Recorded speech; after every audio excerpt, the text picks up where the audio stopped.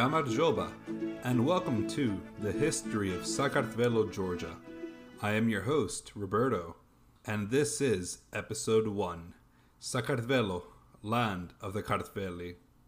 Today, we are going to talk about the geography of Georgia and how it got its name.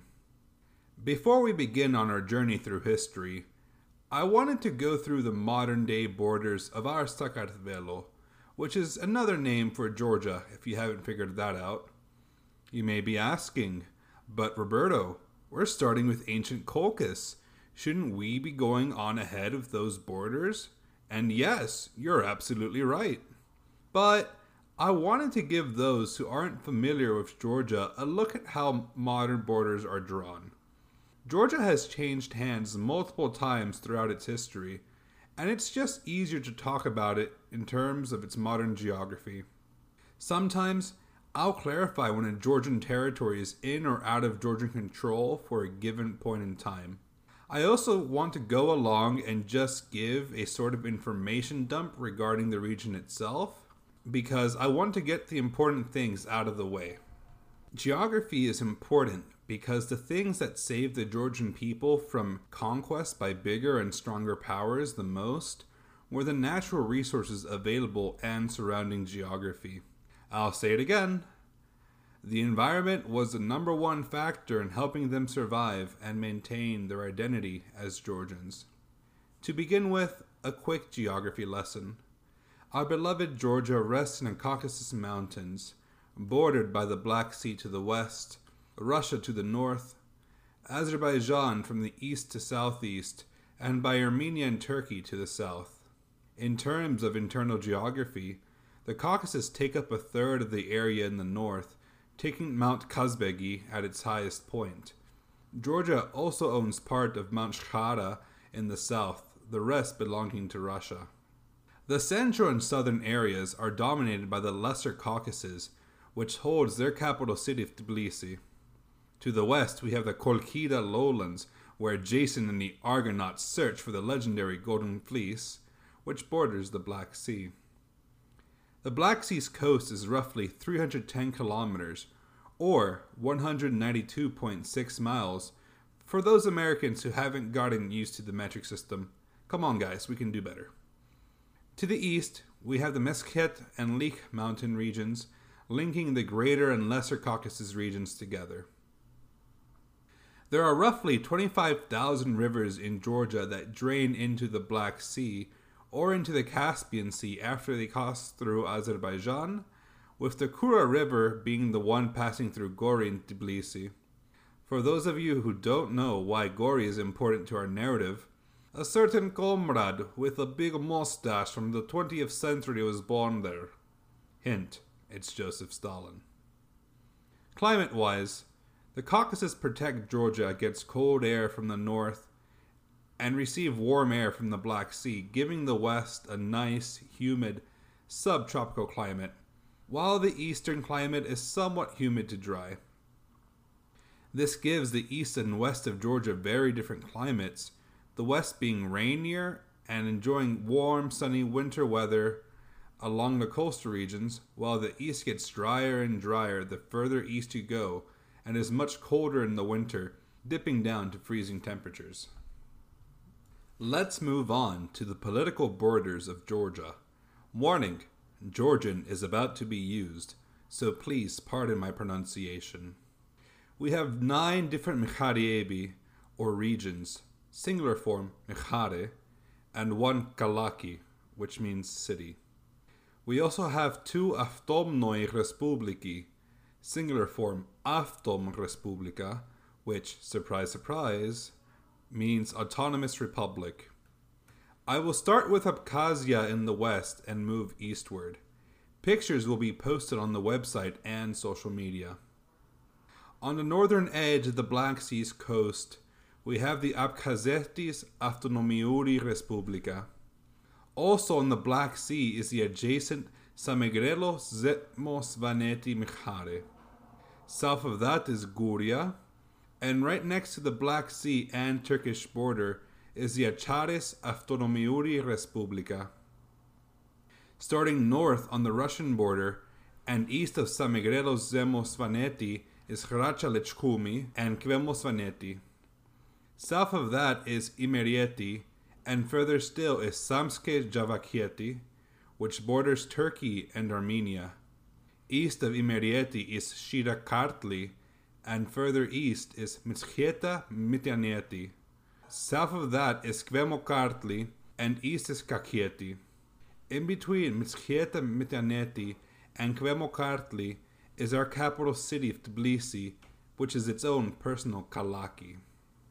There are two regions currently out of Georgia's control and occupied by the Russians: Abkhazia and South Ossetia. We know where Abkhazia is, but South Ossetia is currently considered to be in the northern part of Saqartvelo, eastern slices of the Imerieti, parts of the Hrachalechkumi and Kvemosvaneti regions, and parts of western Mtskheta Mityaneti.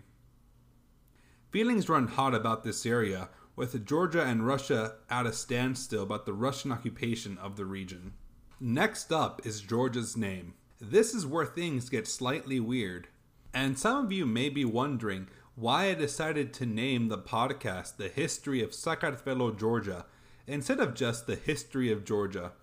First, as many people know, especially Georgians, there is a state in the USA called Georgia, so it would be confusing if I was just calling it The History of Georgia. Personally, I prefer the name native Georgians use, Saqartvelo. In the end, however, I got the idea from the history of Aotearoa, New Zealand, of using both the native and English names. Those aren't the only names, though. Georgia is internationally known by a total of 3. To us Westerners, we obviously use Georgia.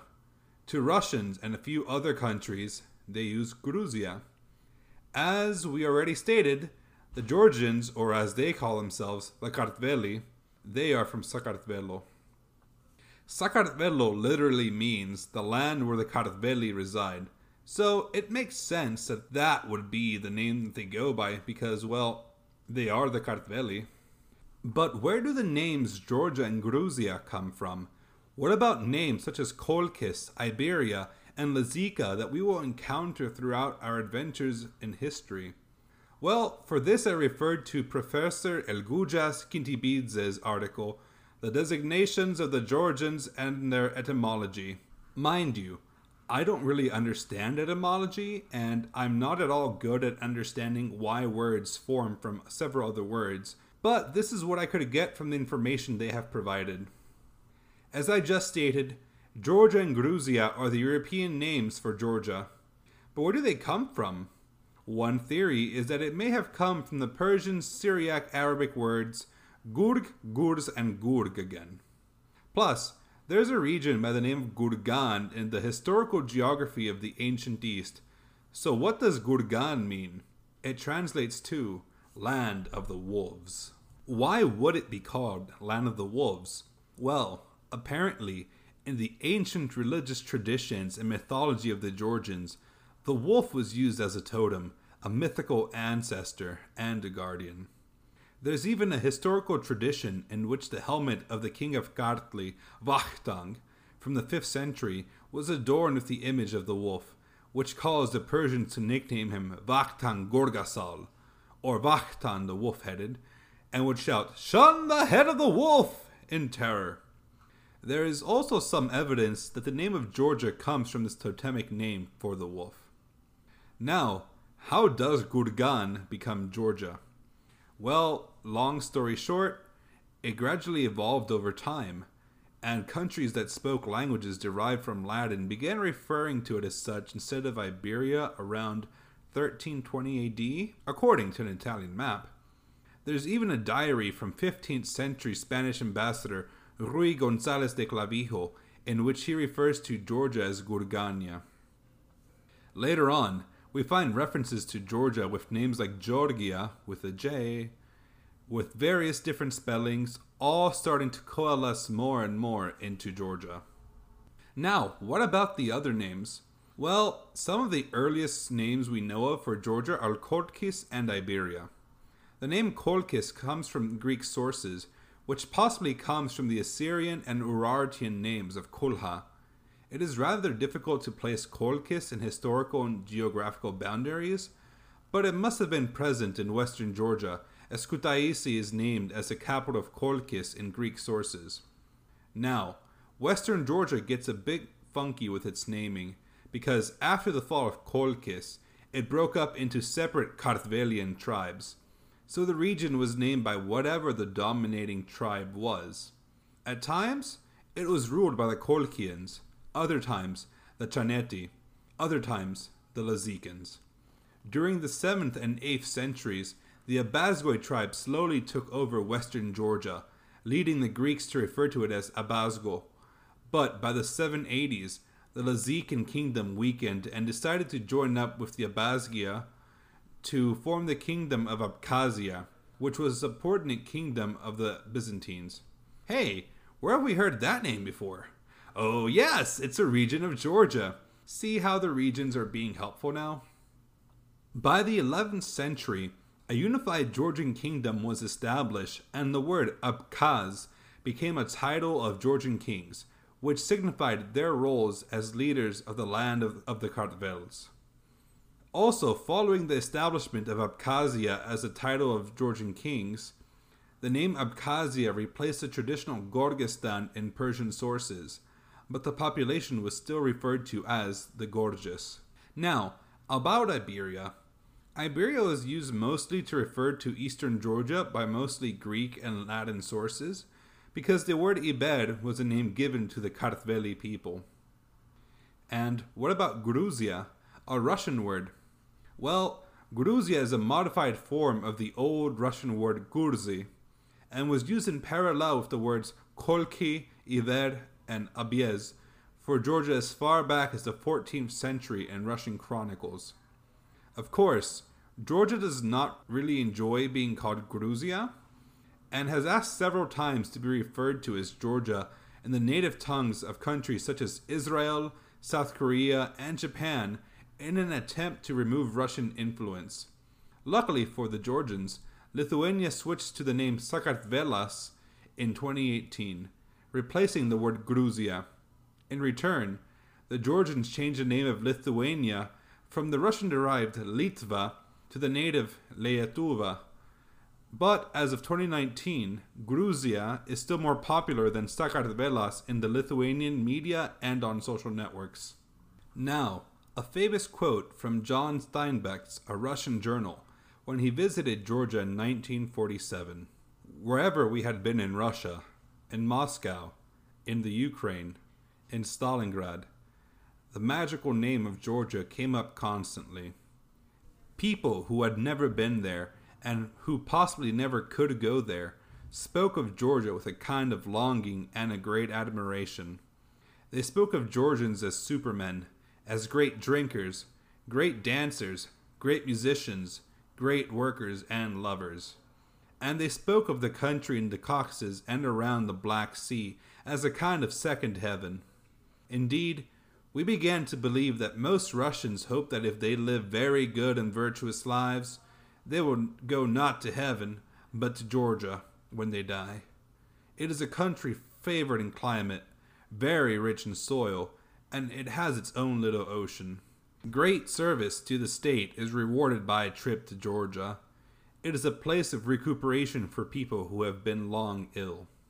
Well, that was our first episode. So let me end with these few words.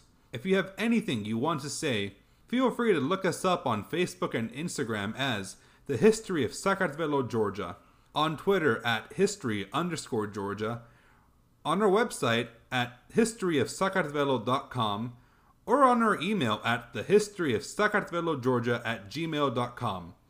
Saqartvelo is spelled Saqartvelo. Madloba da Nachvamdis, and thank you for listening to the History of Saqartvelo, Georgia. See you next time.